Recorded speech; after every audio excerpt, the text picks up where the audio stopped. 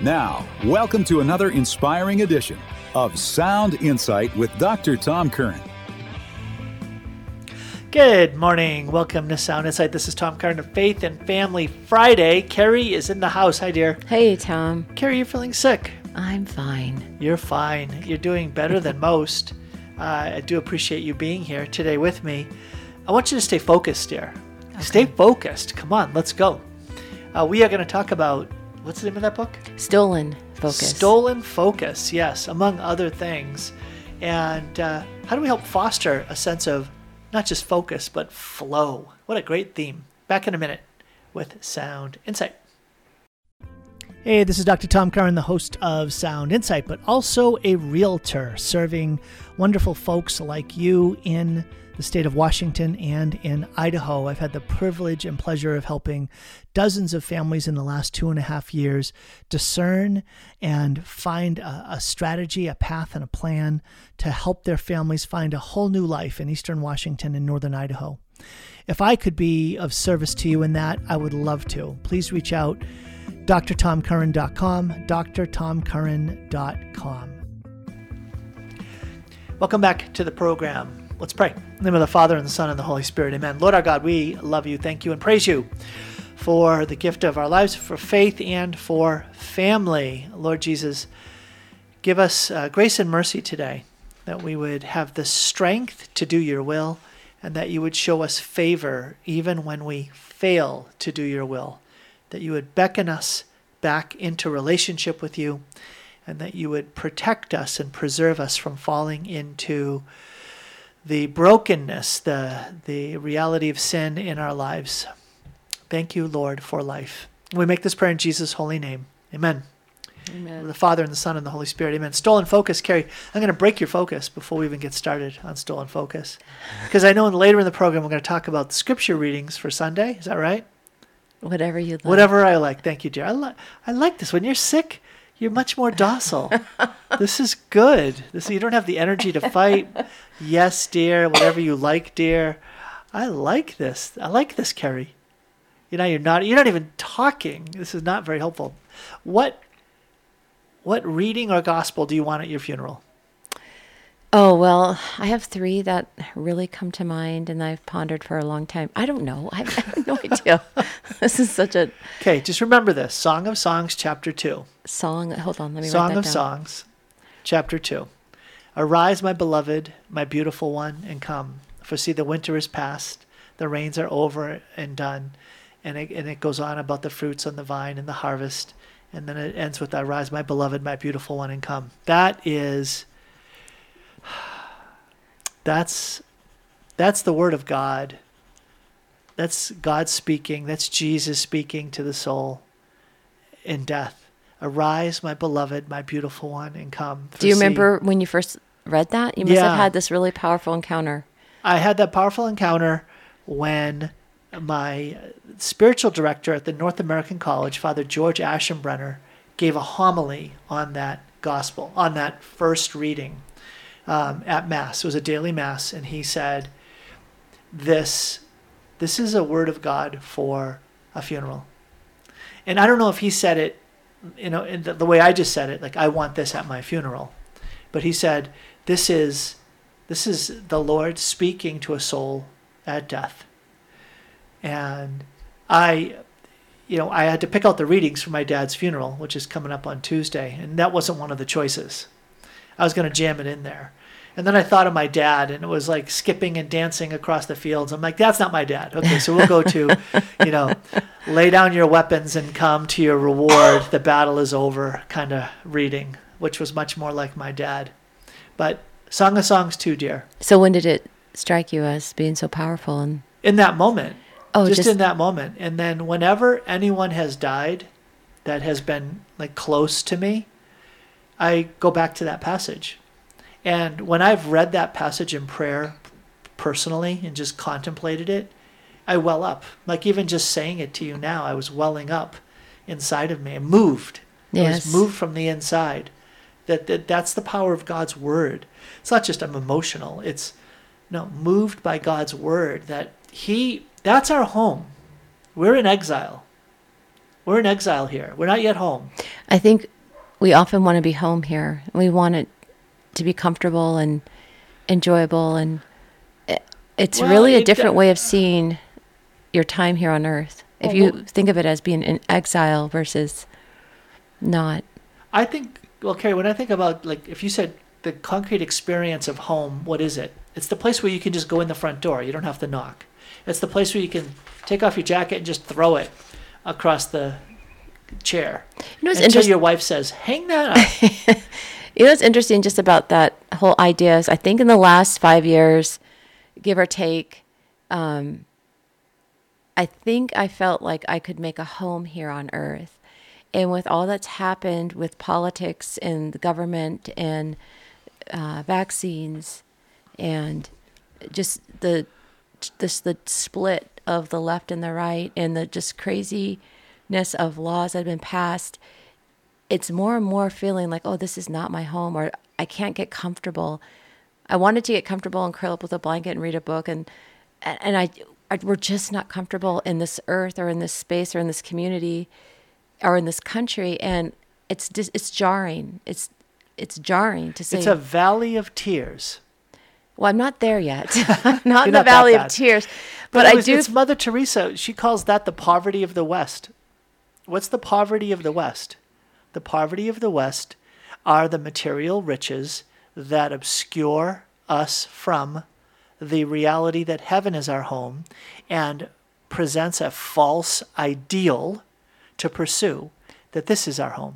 But I feel even it's a different kind of way of seeing our culture or our country, because before I felt very confident, happy, good to be an American.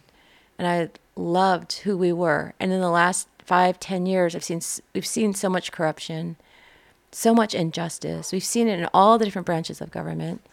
And it's hard for me to want to rally and get excited and be patriotic towards what? Like when we look at the government now and what's being pushed, it's like, this is not my country. So there's this disjointing or jarring kind of like, I don't belong here, or I can't get comfortable in this space or in this country. I don't really know how to say it. Well, Aquinas would say it, you're a sojourner.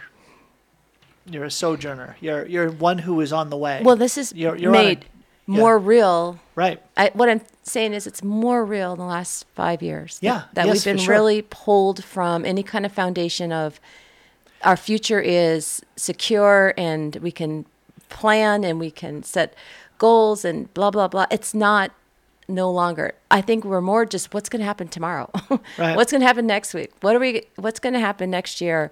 What else are we going to undergo? And I don't think we're at an end. And so there's a goodness in that because it's a gift. It's a very painful gift, but it's a gift. It's being uprooted.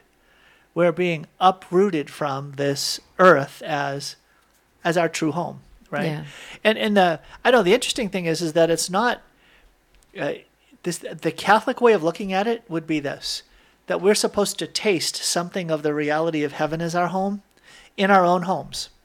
We're supposed to taste something of the fatherliness of the Father, what it means to be a son, a daughter, to have the spirit of a communion of persons in our homes. So our homes and our families are, I'm going to put this in quotes, you can't see it on the radio, but sacraments.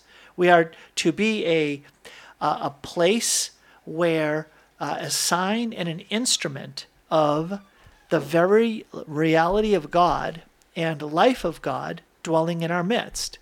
So it's not earth is bad and this physical structure called our house is just terrible and marked by darkness, right? Well, no, sure. But it's difficult to stay in that middle. It's to say, thank you, God, for the gift of the way in which you immersed yourself in our lives, in our families. But yet at the same time, let us not set an anchor here. Are you thinking about it? I'm thinking about it. And I'm distracted by our dog. Our dog is here. Alaska. Do you know? Alaska. What do I do with this thing? What do I do with you? One of our daughters calls Alaska number 10. Oh, she does? Yeah. Do you know why? Well, we have Isn't 9 that kids. terrible? We got 9 kids, so that they've just slid Alaska, our yellow lab, into the family as number 10. She follows me around the house. This is a trick I taught her. You guys ready for this? Yeah, let's see the trick Alaska, there. speak. Speak. Speak. Speak. Oh, yeah. See that? Wow, She that was speaks. amazing, dear. You know, when she does that upstairs, you get so mad at her. I do not get so mad You at have her. a love-hate relationship with his dog. That's true. But it's not the barking. It's the shedding and other things. So. And the whining. But she's a and super sweet dog. She is a special dog. Now you got to get rid of her. Now you gave her a little attention. She's like all over me. Yeah. All right. Anywho's. So, Carrie, I think that what did I start on? You're funeral. making some profound. Yeah, I made a. Well, we were talking about. Well, when we talk about heaven as our home and the Song of Solomon, I think that intimacy or that where God is your Father and you long to be with Him, that's really the longing that should be in our heart. Not I long to be in this country or I long to be comfortable in this, what's provided in our space. Which makes death such a big threat because it threatens to ruin the life that is just life here. So I think that we are meant to be leaven, salt, light, and leaven in this world, right? Pointing to the world to come, bringing that world to manifestation in how we live, but not finding our treasure here on earth. You had an example of the way that certain like social media can just blow people up in terms of fame, and how going viral is probably the simplest way of saying it. And you had an example of that with a musician who's been around for 10 years. I don't know if you knew that. No, I did not. Yeah, I don't know anything he's been about around him. for a bunch of years, but only started to emerge into like the consciousness of the wider world. Yes. Or the popularity level grew this past summer. No, was this the summer? Yeah, this past summer. But then just took off to the next level in the last month or two. What's interesting about him and other famous artists is the cult following, and we've seen our kids get caught up in it. This artist is. When you say cult following, what do you mean? They just like really consumed with the like music, interest in the music and playing the songs. And, well, Tom, it's not like our day. Now these musicians can talk to them. They can tweet. They can post on Instagram. You can follow. Have you seen the Taylor Swift craze with the guy she's dating? Oh yeah, one of the football players. I think it's Travis Kelce. Yeah, and I think they're called trailers now. And Taylor Swift and Travis. And people actually go to his football games and they play to see her. They like tailgate in the parking lot and play her music. Really? And sing her songs. Oh, they that's dress crazy. in crazy pink colors and outfits, and they're actually. I heard that his uniform has spiked in popularity, like by 4 times. Like 400%. Yeah. Yeah. His what's His it called? uniform. Carrie, his football uniform, his jersey. This is what's the word they use when you're selling their gear? Merch. Yeah, like his merch stuff. Yeah. Anywho's, well, I've seen these kids, these girls, crazy about Taylor Swift, and there's a place in their heart, in their soul, in their being that is being filled by what she's providing. This amazing, talented. They want to belong. They want to be accepted. Those are the words that psychologists will use. It's more than that. No, it's like a worship. It's like an idol. It's no. It's, well, then what you're saying is like she's feeling an ache. She's feeling an ache, and that is there for God. It's not just I want to belong. It's almost like they're obsessed with her. Yeah. And so with Noah Kahan, this is the guy that our girls went and saw him in concert here in Spokane, and then they are following him, tracking him, and they sat right up front, got to touch his hand. They posted on Instagram, but now, what do I listen to in the car? It's Noah Kahan songs. What do we hear on the Alexa? Noah Kahan songs. What they're talking about? When is he coming to a concert next? And now the tickets have gone from, I think Annalise got a ticket for $60 in August, and now they're $1,000, $1,200, $1,500 at the Gorge.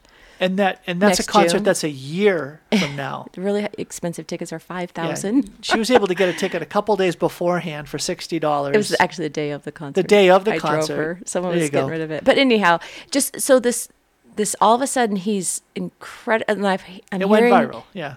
his name everywhere from different people and shows and whatnot.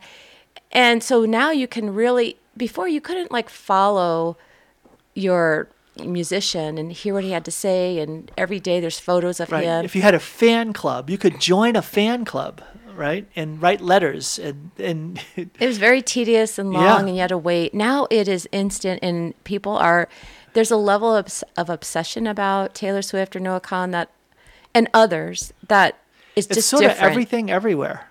Yeah. That was a joke, Carrie. Yeah, Isn't that's that one of his a- songs? Oh. Is that not a song? Everything, da-da-da. See, I outdid you. This is good. But He's a really the nice phenomenon It's a really is nice sound. is not so healthy. But that actually taps into. Well, what else did you want to say about that? Because I want to bridge from that. We're about a minute away from a break. I want to bridge from that to the stolen focus theme. That Well, I think for me, it was just what I'd read about from St. Vincent de Paul, and just that desire for wealth, honor, fame, and how it distracts us or keeps us from knowing the Lord. you actually never read that quote, but that, I read it personally. I haven't you read personally read it. Okay. Well, you said that quote from St. Vincent de Paul. You know, I guys, you read it that to me quote. beforehand. Everyone knows the Oh, quote yeah, about guys, poverty. come on, just throw it all in the That's trash, St. Vincent de Paul burn quote, it, and of just course. go We all for know the that. Lord for It's an poverty. obvious quote. I mean, it's not even worth saying, right? The quote from St. Vincent de Paul: "Preach the gospel at all times, when necessary. Give away fame, Wealth and and power." Okay, that was a joke. That was a St. Francis quote. All right, back in a minute with Sound Insight. Hi, this is Dr. Tom Curran, and you know me as the host of Sound Insight. I am also letting folks know that as a realtor licensed in the state of Washington and in Idaho, I love serving Catholic families and others who are discerning a move for yourselves. It's much more than buying or selling a home. It's discerning a whole new life. If that's something that you would find a help in, if I could be of service to you, please be in touch. You can find out more at drtomcurran.com. drtomcurran.com. Hey, welcome back to the program. This is Tom Curran. Now it's a First Friday, so I meant to die to myself. And so why don't we go back to that quote? You have a lovely quote. It's striking. It's a pretty striking quote from St. Vincent de Paul. So I want to hear it, dear. Oh, you do? I do, please. All right. This is from the Magnificat. It was last week's. It was just striking to me that this was written in 500 years ago. Is that right? About 500 years ago. And he's talking about greed and pleasure and the desire for honor and wealth, and that we have to get rid of this, and how, the culture in that time and age is literally like abandoning God. And I'm thinking, does he, if he were to go fast forward 500 years, what would saints... If saints could parachute into our time, what would they say we would of not our... fare well. We would not do very like, well, dear. what? I'd be in trouble. I'd be in a lot of trouble. No. I like it because it gets back to the basics. This is what it says. It's not really a quote, it's more of a paragraph. Our Lord came into the world to reestablish the reign of his Father in all persons. He won them back from the devil, who had led them astray by the cunning deceit of a greedy desire for wealth, honor, and pleasure. Our loving Savior thought it right to fight his enemy with the opposite weapons: poverty, chastity, and obedience, which he continued to do right up to his death.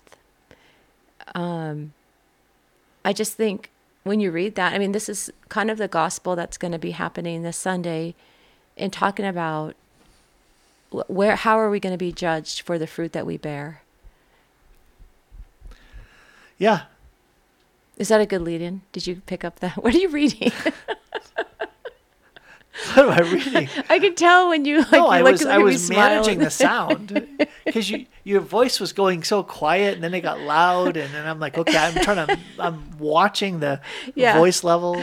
It's good. So honey. see, I'm attending to your voice. It is dear. funny, though. Attending to your voice. It is funny when we're talking, and I can just tell you're not really listening, but that doesn't happen often. I was listening. I actually Okay. was listening. Okay. Just because I was watching the thing and then you said it relates to today's gospel. I mean, this Sunday's gospel. And, it was, I was focused on the first reading on Sunday from Isaiah chapter 5, which talks about producing sour grapes. And what's so interesting about that? No. Is that Do tell. what is so interesting, so excuse me, folks, listen, this is Isaiah 5, 1-7. I'm only going to do the couple of verses. Let me sing the song, my friend's song concerning his vineyard. My friend had a vineyard on a fertile hillside. He spaded it, cleared it of stones, planted the choicest vines within it. He built a watchtower, hewed out a winepress. Then he looked for a crop of grapes, but what it yielded was wild grapes. And then the Lord complains, like, what more could I have done for you? When I looked for a crop of grapes, you brought forth wild grapes. And there was a priest who offered a reflection on this, who read this and said that what the Lord was saying to us today through this scripture is, look what I've given to you. Look what I've poured into you. Look what I've blessed you with in your Catholic Christian life of faith. And I was counting on you. I was counting on you. And we looked at for the grapes and it produced wild grapes, right? And what more could I have done? I was counting on you to bear fruit. And you haven't borne the fruit that I expected to get from you, having poured into you so much, protecting you from stuff and giving you stuff. Powerful? That is. I don't know how it relates to the planting of the seed, where he goes out and the seed falls on different soil. But I was out picking tomatoes, and I have a ton of tomatoes that are not red, and I don't think they're going to turn red. They're just going to stay green, and they're still flowering and producing. And I think I have more green grapes or green tomatoes than red tomatoes at this point. And I thought about that scripture, because here the plant is doing what it's supposed to do. It's green, it's healthy, there's no bugs, it's not shriveled, it's not dying. But the fruit is not going to turn red. I know these grapes are not going to actually finish producing. And I kind of looked at my own life. Lord, I know I have fruit that I've borne or that I have, but I don't feel like some of my fruit is ripened, or it's just green. It's like I'm a Christian, I believe, but how fruitful is the fruits that I'm trying to, grow? And it was very convicting, because then you mentioned this scripture, and it's a different allegory, I know, but still there's this whole idea of how much are we committed to following the Lord? And when St. Vincent writes this, he says, he was talking about Christ, the Lord lived in poverty to such an extent that he had nowhere to lay his head. He formed his apostles and disciples, his co-workers in his mission, to live in the same sort of way, so that individually they did not own anything. And that way they were freer to combat greed for wealth in a better and more practical way, a greed which is ruining almost the whole world. Okay, this is 500 years ago or whatever, 600 years ago. And I just feel like, gosh, I really struggle with the desire for the greediness for I want more, or I want ease, or I want comfort, or I want this for my kids, or this for our marriage. And this kind of dissatisfied,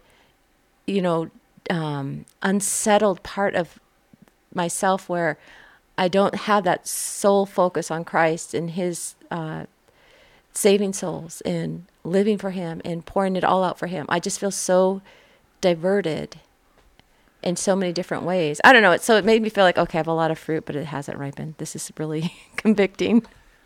I'm glad. I'm glad. No, I'm in a certain sense, I'm saying I'm not just glad that, like, I'm not glad in a specific way that is like, oh, good, finally you'll come to recognize the fact that you're not bearing fruit. I'm glad that you are open to let a word from God challenge you, strip away defenses, and convict you that there's more to do, there's further to go, there's more growth. I think that it's easy for us to become self-protective, defensive, and want to justify or rationalize the life that we're living, or frankly, just ignore through diversion or distraction or dispersion, words from God that will be like a laser beam that will just cut right through and cause us to want to fall on our knees and cry out for mercy. You know, I really like reading the gospel and sitting with them and allowing the Lord to just, Holy Spirit, come and expose my weaknesses. I mean, he does it quite a bit, so it's not there's a lack of weaknesses, but well, I think then it's like, what do you do with that? And then I don't want... the first thing you do is you have to be open to let the Lord use his angels to be messengers to speak those critical words, and not just in the quiet of your prayer. I can see a little humor coming here. What is a little smirk on your face? Yes, there is. There is. Sometimes the Lord gives insight through the husband he has given you. Okay. So... Did you want to share something right now, or are you just... I think that the Lord has also given me wisdom and discernment about holding off on any kind of sharing like that. Unless you press me, then I just might, for the sake of humility, growth in humility. If you're not sure what to confess, just ask your spouse. Ask your spouse. Oh, nice. Or your kids. I guess your kids could help too. But yes. So what do you do when you go to communion and your spouse in front of you doesn't receive communion? Do you ask her, what sin did you commit? Yeah, definitely. Just kind of right there. Right there. Just tap her on the shoulder. Why did you get blessed rather than... do you need me to drive you to confession? Oh, that's so funny. I wondered about that. So I actually love that my kids and you or I will feel the conviction that says, I ought not go to communion today. That's a healthy sign. That's not, for me, a bad sign. The bad sign is more that no kid would ever even think about not going to communion, or one of us would just even presume, why would we not go to communion?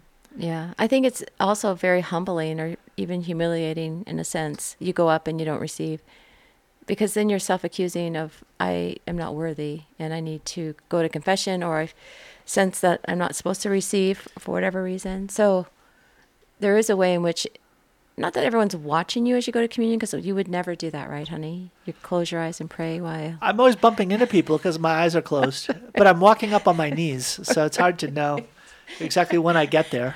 So. It's so funny when my girls or boy, when they go down on their knees to receive the Eucharist. It just catches me off guard and like, oh, wow, okay. So I haven't quite gotten there yet. I love that. I've said that before how many times on the program, but it's a phenomenon. Well, the thing about, I think what's so good is when I see people not receive is that I believe it is Jesus, or as best as I can believe, Lord, help my unbelief. And I don't want to receive him unworthily. So there is this relationship that is alive, and it is ongoing communication with the Lord. And so I love that when people don't receive. That's powerful. That's actually quite powerful. I never really thought of it like that. Like, Lord, I acknowledge you with such reverence, and the fact that you're holy and ought to only be received worthily, but I still want to draw close to you and be blessed, even if I am unable to receive from you. And no one would know.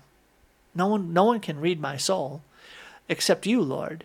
And so my conscience is the only thing that would stop me from coming, from receiving communion. So that is powerful. I like that. I hadn't really thought about that. So the power of God's word to strike our lives, what St. Vincent de Paul is saying here, in one of the things he's saying, if you noticed it, he raised up the ideal that Jesus Christ is our ideal, what we ought to be pursuing and make real in our own lives.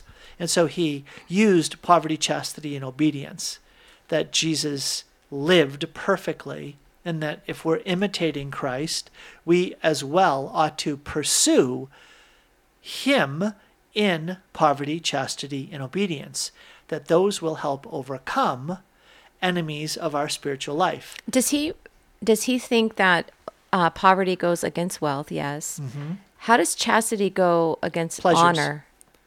No, chastity. It would be against pleasure. Because the three that he used... Oh, chastity goes with pleasure, and then does obedience go with honor?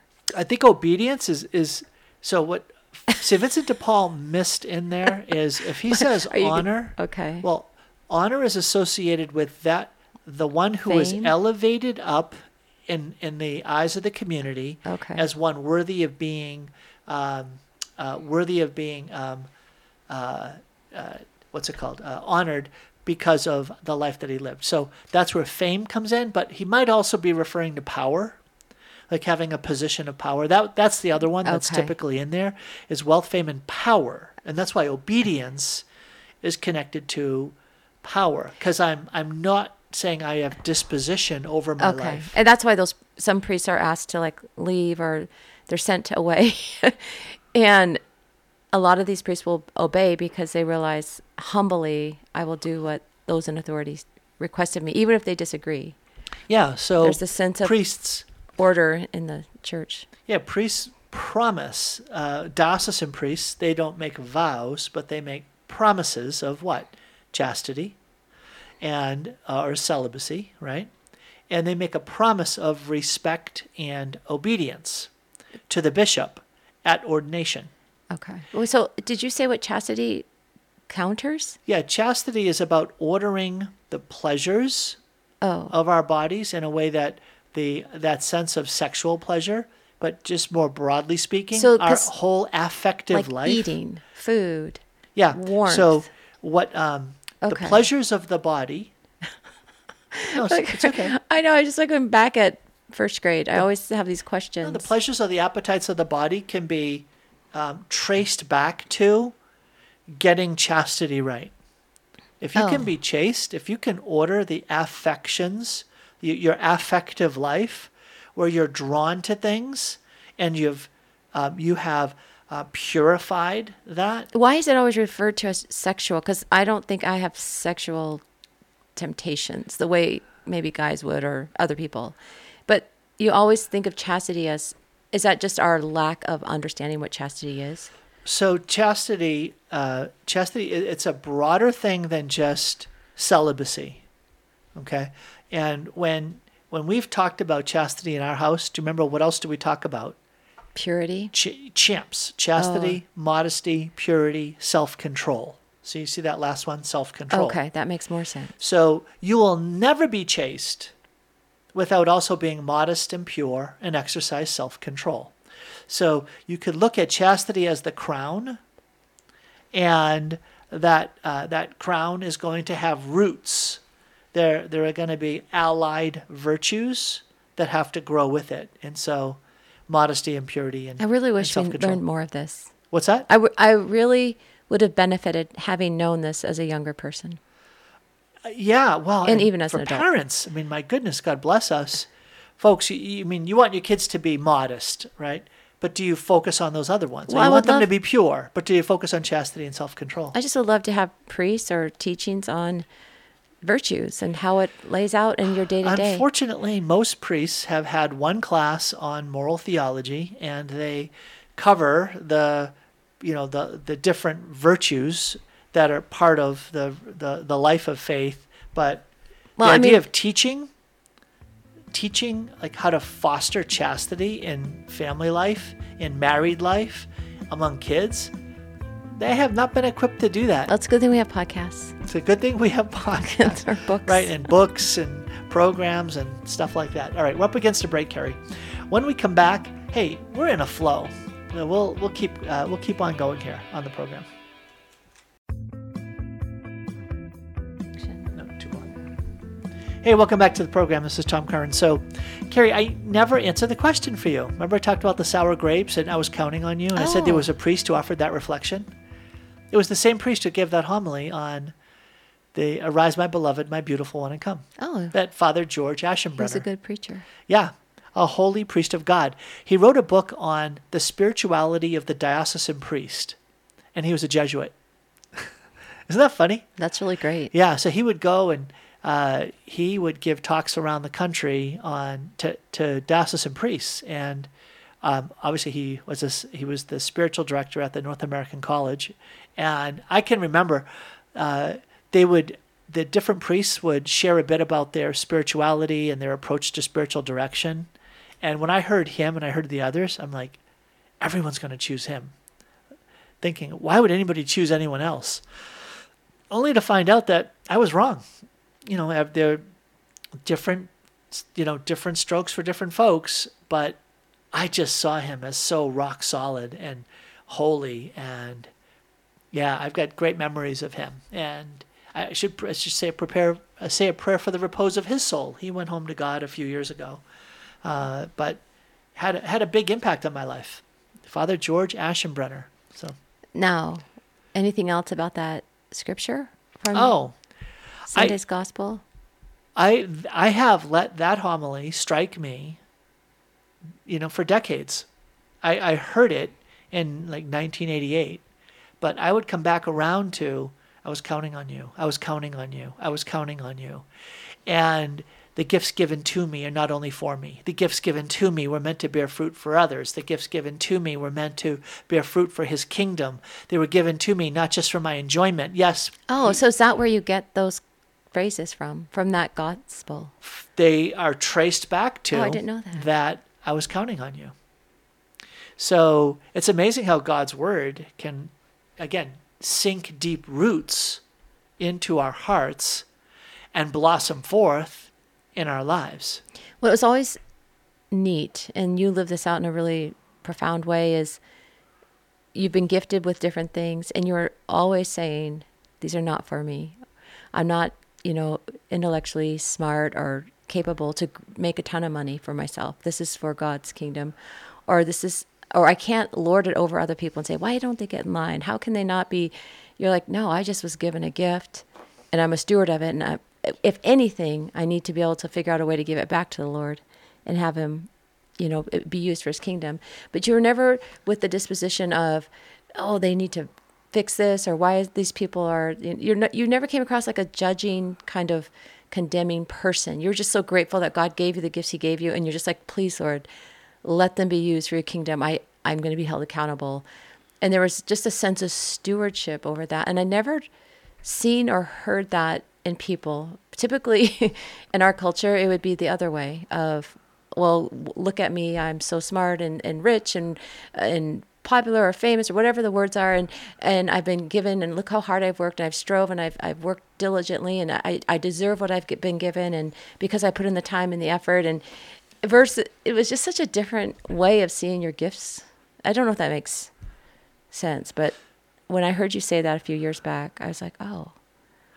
I think that if on the one hand there is a great sense of stewardship, it was because of how I was formed, right? The gift of the formation I received in the seminary, in Boston, and then in Rome, and then in the men's household with Father Mark Montmagny, just forged in me that spirit of, you're on mission and be of service.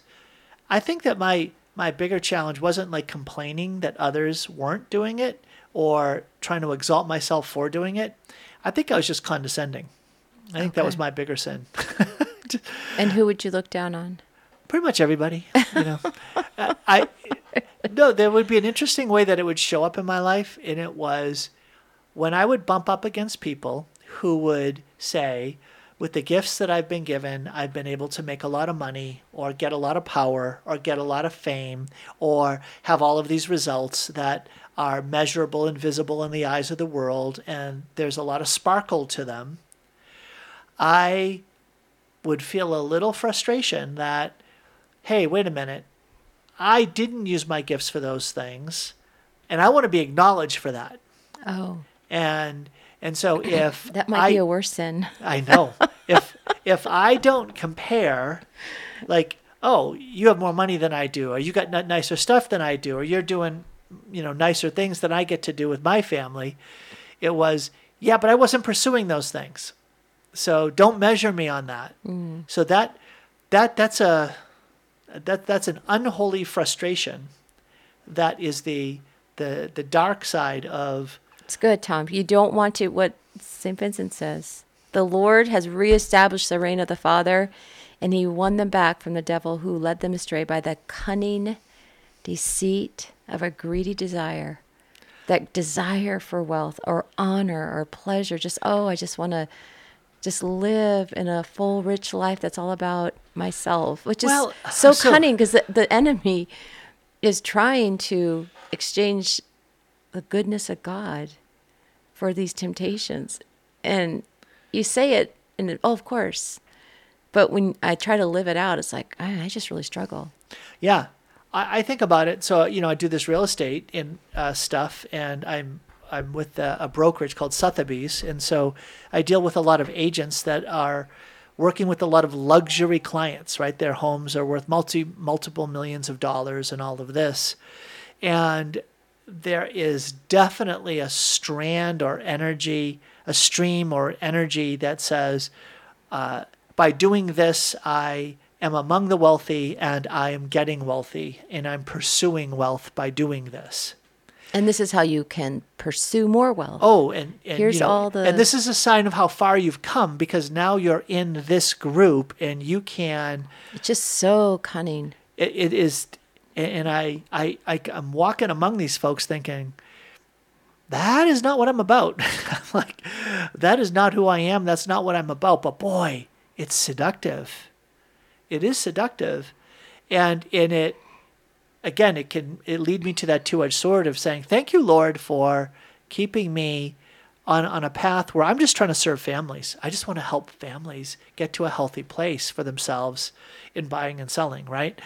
But the allure of the allure of it, and then the frustration that says, well, if I'm not pursuing that, I'm not lesser because of it. And neither do I despise you. I should make careful that I'm not going to despise you because you are pursuing it. I think you just need to go back to your Song of Solomon. Song, arise, my beloved, beloved, my beautiful come, one, and come. Time to go home. Home to heaven. Let's go. Come. Keep your Hey, where are you selling real estate? You want to sell real estate in the kingdom of God, right? So you want to get people to buy into that kingdom. That's what really matters. So, well, Carrie, I don't want to have stolen focus. You see, I want to keep my focus on the Lord. Yeah. That's the name of a book. Why You Can't Pay Attention and How to Think Deeply Again. By Johann Hari. How about Johann? Johann Hari. Yeah. So did you read the book? I read 3 chapters, but I got distracted. I wasn't focused. Did you enough. really?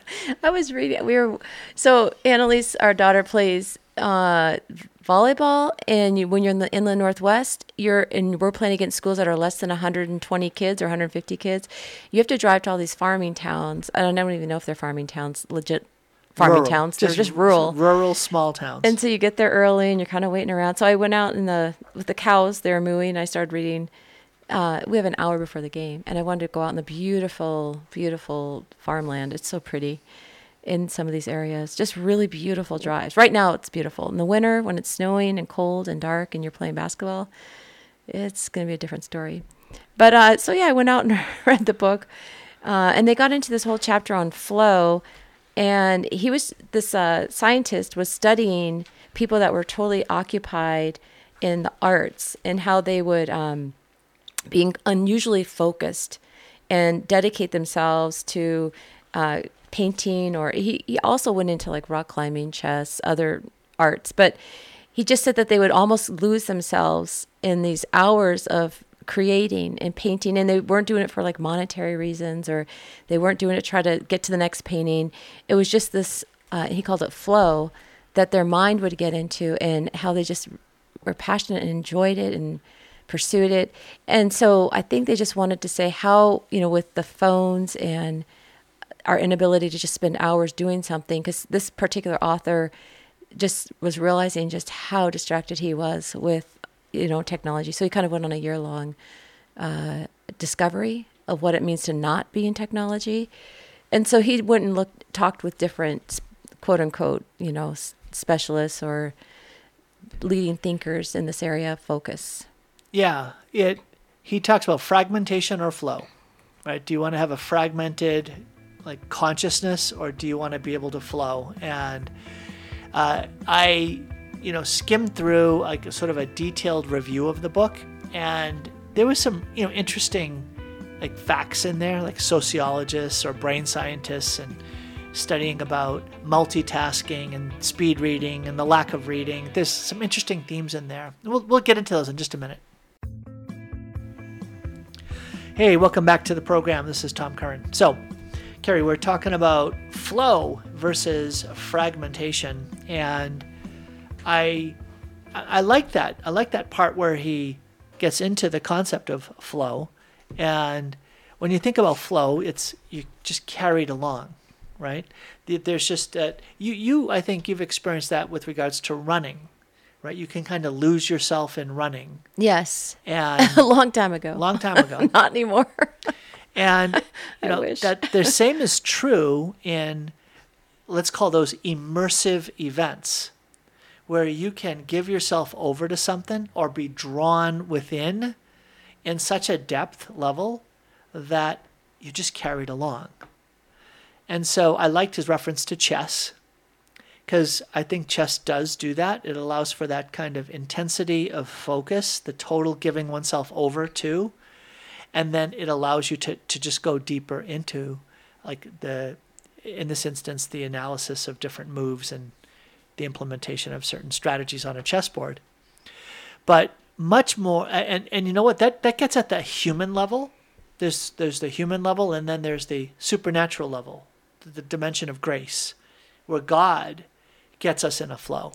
Well, I don't know, like he said chess, but I don't know how your mind is able to like think creatively, except you're strategizing to win, I imagine. However, if you're rock climbing or running or maybe painting, I feel like my mind can wander and just kind of be set free or be unentangled, or like the web is unwound or something. There's a way in which, or you go for a walk and you have no music, you have no technology with you. You're just kind of, or drive. I often flow in driving. Don't have to do much.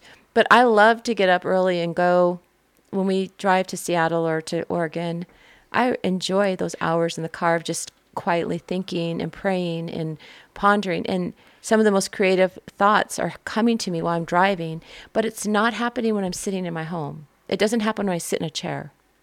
I don't know why. I have to be doing something that doesn't require a lot of thought. So I think chess is too thoughtful, but I could be wrong.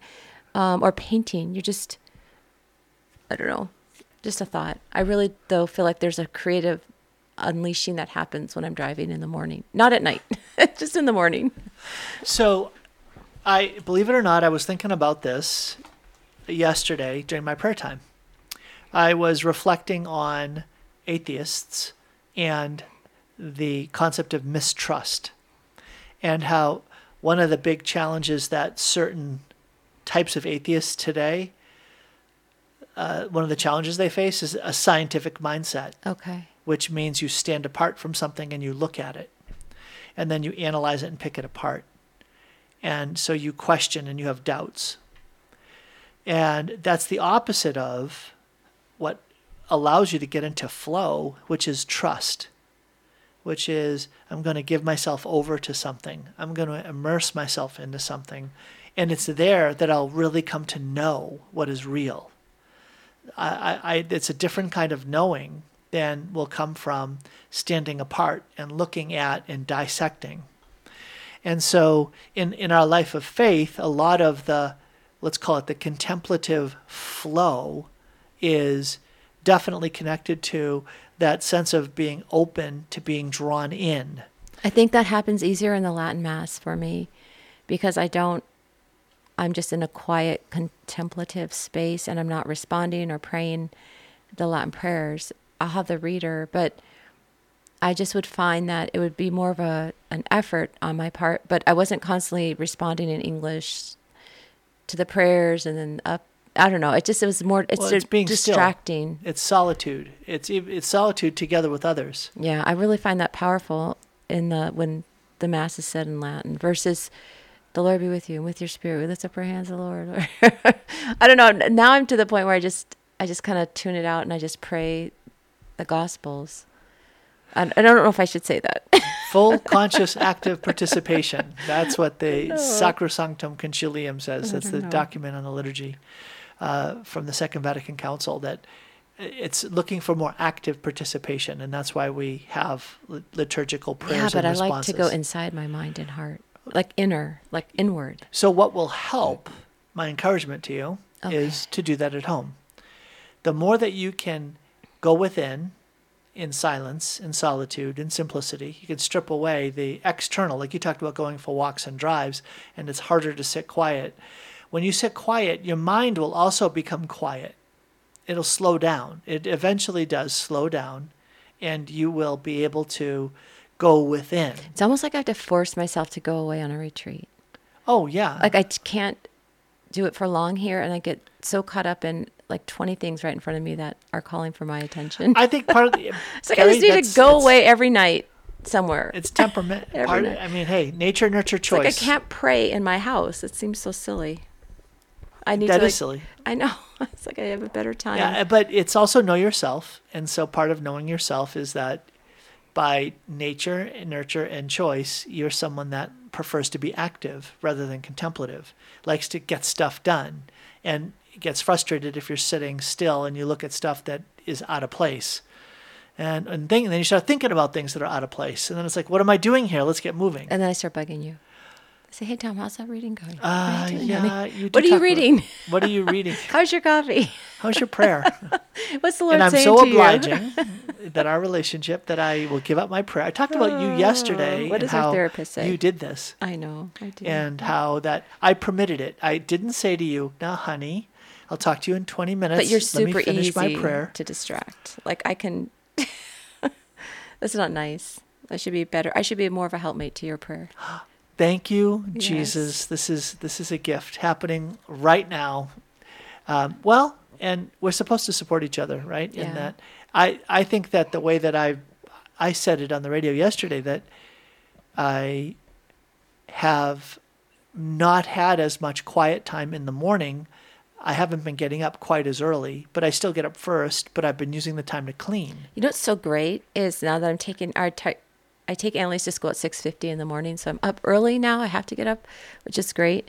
But on the way home, I can just pray, listen to the rosary. I have a half-hour drive to come back and get the other girls.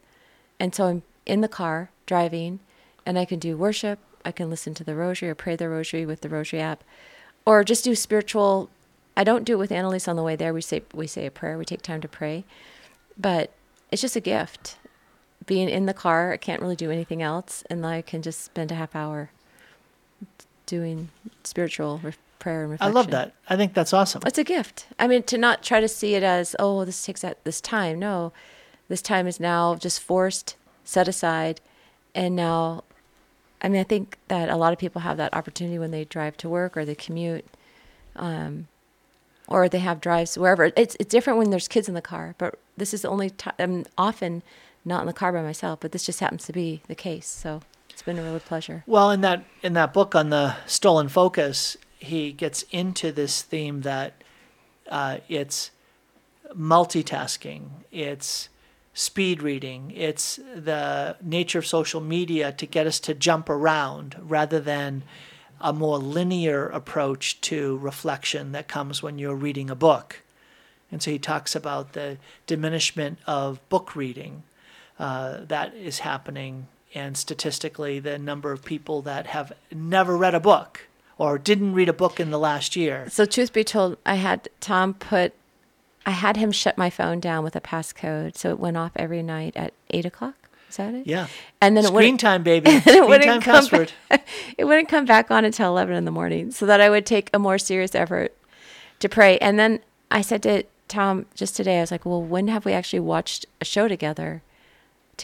And I said, I need to actually give me your phone, and I will screen protect your phone, and you can screen protect my phone. And then when we agree to watch a show together, we can protect each other's phone. Oh, nice. Or take prayer time or whatever. I think couples could, I don't know. But then I didn't have Waze, and I couldn't figure out if I needed to go a different way to get to school. And a couple of things happened. And, oh, I know. Yeah, we needed the phone for something that was more important. So you had to give me the passcode. So we'll have to reset it. Yes. Yeah, where are we going, to the airport? Or I don't remember. But you on a field called trip. me and I was said, on a field trip, and okay. I was going somewhere out in the middle of nowhere, and I needed to make sure I knew where I was going. So Okay. Anywho's, you'll have to reset it. It was good while it lasted. Well, and we have a 9th grader, Annalise, who just got her first iPod, an iPod Touch, 6th generation. So it's not even a late generation It's iPod. distracting enough. But it's still It's just a huge distraction. It's like, this is not and helping. I put all these limiting things on it, and then she forgot the code. Thank you, So Lord. she had to reset everything. And so, which is good. Well, I mean, I struggle with it. How could she or anyone younger just not have it be? And then, I don't know. It's just having to how to learn to live well with it is really what we need to be teaching our kids. Right. So the importance of focus is that it'll allow us to get into the flow. And I didn't even get into, like, that's what happens in adoration, right? In adoration, once we are able to be still and come into a place of stillness, then the time of adoration just flows. Yes. The time of prayer just flows. Those And are good. so Those are good I think- moments when it happens that way. Yeah, amen. Doesn't all right, always. Carrie, thanks for the time today. I appreciate you being on. And God bless you all. Please say a prayer for us as we head out to my dad's funeral on Tuesday morning. All right, God bless your day. Join me on Monday for more Sound Insight.